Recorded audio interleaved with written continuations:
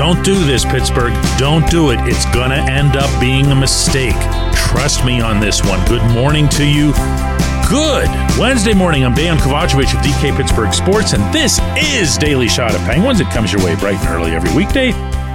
If you're into football and or baseball, I also offer daily shots of Steelers and Pirates in the same place that you found this, and I hope you'll check those out as well. The Penguins are back on the ice after a day off today, 11 a.m., practicing up at the UPMC Lemieux Sports Complex in Cranberry. Tomorrow night, they'll be playing the high-flying, that term gets overused, but it really applies to this group, Canucks, who are just ripping through everybody at both ends of the continent.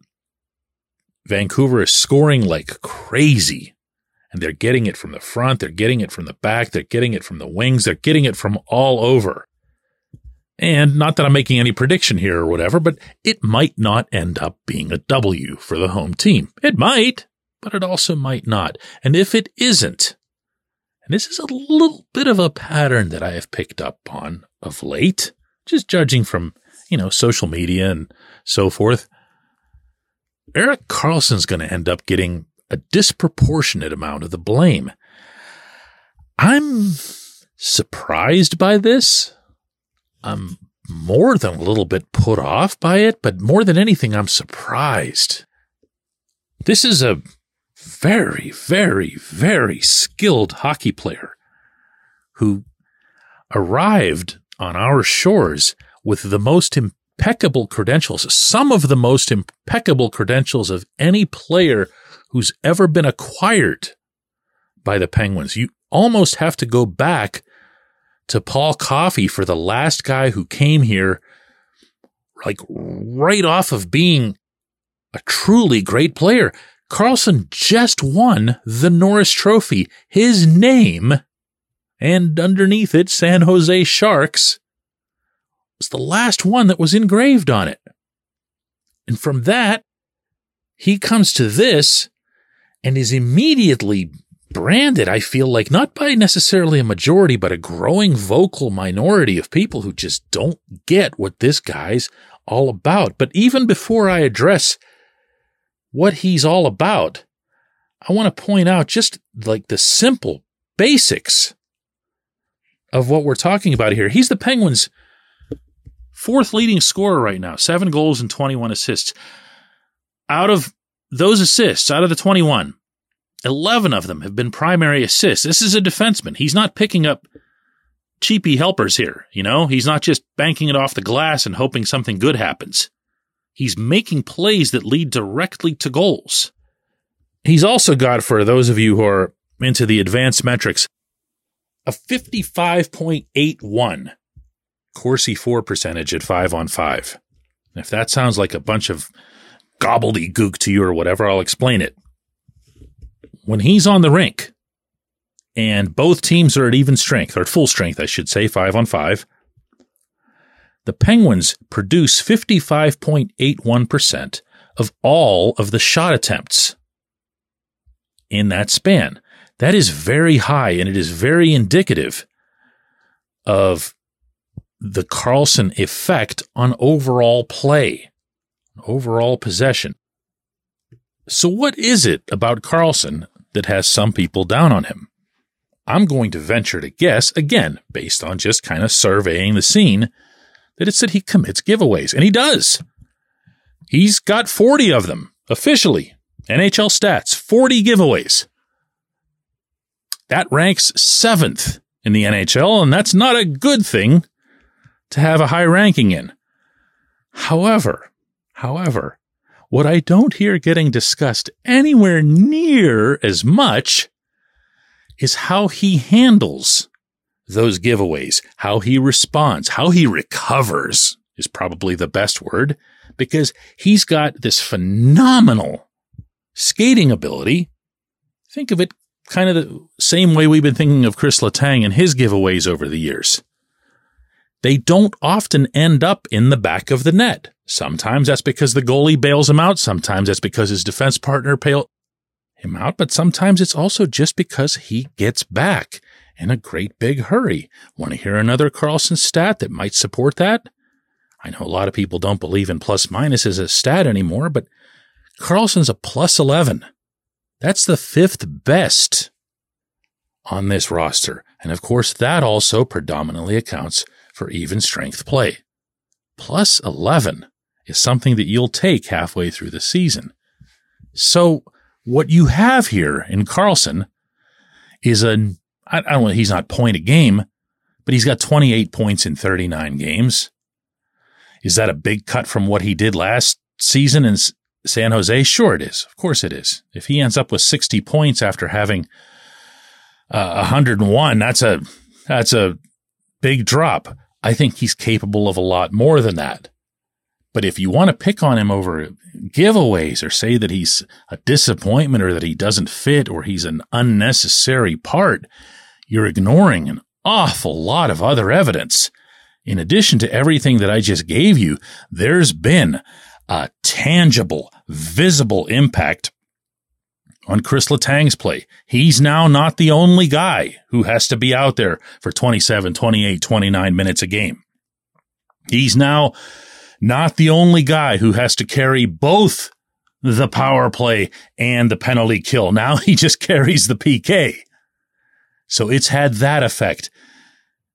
And more than anything, and this is why I opened the show the way I did in cautioning against climbing too high up this particular hill, Karlsson is becoming increasingly more comfortable with everything that the Penguins are doing, but it's also true in the reverse. And if you've been listening to this show, you'll know I've been hammering this point for a while. They always had to adjust to him more than the other way around. Remember when that puck drifted back to him in Philadelphia at the right point? You know, on his goal? Even as the puck was going back, I had a thought, whoa, he's out there with the fourth liners. This is going to be a goal. All he has to do is hit the net. And sure enough, he just gets it there. He looks up, he sees both Jansen Harkins and Jeff Carter there and lets it fly. And Carter Hart never, ever, ever, ever saw this puck. Not from blade to the back of the net. That's the kind of points, and for that matter, goals, that Karlsson was putting up with a terrible San Jose team last year. It's incumbent on all of them, including Sid, Gino, Jake, the whole list, to go to the net when he has the puck. He will find a way to get it through, and that includes getting it through the goaltender, or he'll set you up for a redirect, a tip, a rebound, one of those backdoor goals, whatever it is. He always had to be used properly. That's beginning to happen. When we come back, J1Q.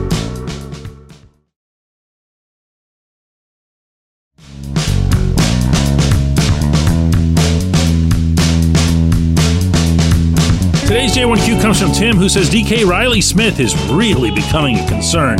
In my opinion, the lengthy playoff run that he just had with the Golden Knights is finally catching up to his 32-year-old legs. I was hoping the Christmas holiday would help him out, but it doesn't look like it has. What could the Penguins provide for him to help get him back to the game that he had in the early part of this season? Tim, I'm a little surprised that this subject doesn't come up more often, unlike the Karlsson one that I brought up in the opening segment. Smith has 2 goals in his past 29 games. 2. None in his past 9. And yeah, sure, he had the wonderful start, 6 goals in the first 10 games, and that tends to resonate. You know, first impressions count for an awful lot, both in hockey and in life. But man, it did not last. And moreover, when you're watching him, you don't even really see anything. You don't see any impact. So I'm inclined to agree with you that a lot of it is about skating. I don't believe that anything in his background or character would point to his not giving a crap. He doesn't strike me as being that type of guy at all. But when you see him, it's tough to see him. Okay. What has been noticeable also, though, and this is a pleasant contrast, is that over his past 2 games, during which, by the way, he's been bumped, and rightly so, off the second line down to the third, he's put 9 shots on net. This is in the last 2 games. And that's not 9 shot attempts, 9 misses, 9 blocks or whatever. It's 9 shots that got through and got on net. So there's been a real emphasis between himself, the coaches, and everybody to take advantage of this wonderful release that he has. Some would term it as like a really upper level NHL release that he's always had. And especially his tendency to shoot high. And I know there are situations, and I've talked about this on the program as well, where shooting high isn't your friend. But if you're good at it, and there's a lot of traffic and there's a lot of messes going on around the net, if you shoot high, you're shooting to score, because that goaltender, there's a pretty good chance that he's either going to be down low, meaning body-wise, or looking low. And Smith has come really close to scoring over these couple of games as well. What's that mean? I don't know. I'm glad that he's no longer an albatross for Yevgeny Malkin as he'd become. We saw right away the Drew O'Connor impact on Gino in Philadelphia. And Gino needs to be operating with line mates that aren't necessarily the caliber of the ones that Sid's got. But if he's out there with Brian Rust and Drew O'Connor, he's out there with a couple of very good players. As for Smith, he's now out there with Lars Eller and Valtteri Puustinen, and you can just tell by the way their shifts have gone to date that he sees himself, and to an extent, I guess, they see him as the trigger guy on that line. Maybe that's good. Maybe that's good for Smith specifically. Because if he gets back into that shoot mindset, I'm going to say it again, the caliber of his release and generally speaking, the accuracy of his shot are going to work in his favor. We'll see how it goes. I appreciate the question. It's a good one and a fair one. I appreciate everybody listening to Daily Shot of Penguins, and we're going to do another one of these tomorrow.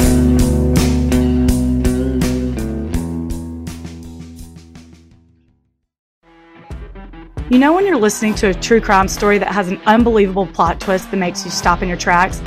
That's what our podcast, People Are the Worst, brings you with each episode. I'm Rachel. And I'm Rebecca. We're identical twins who love true crime cases that make you say, didn't see that coming, and we hate the people responsible for them. Listen to People Are the Worst now on Apple, Spotify, or wherever you get your podcasts.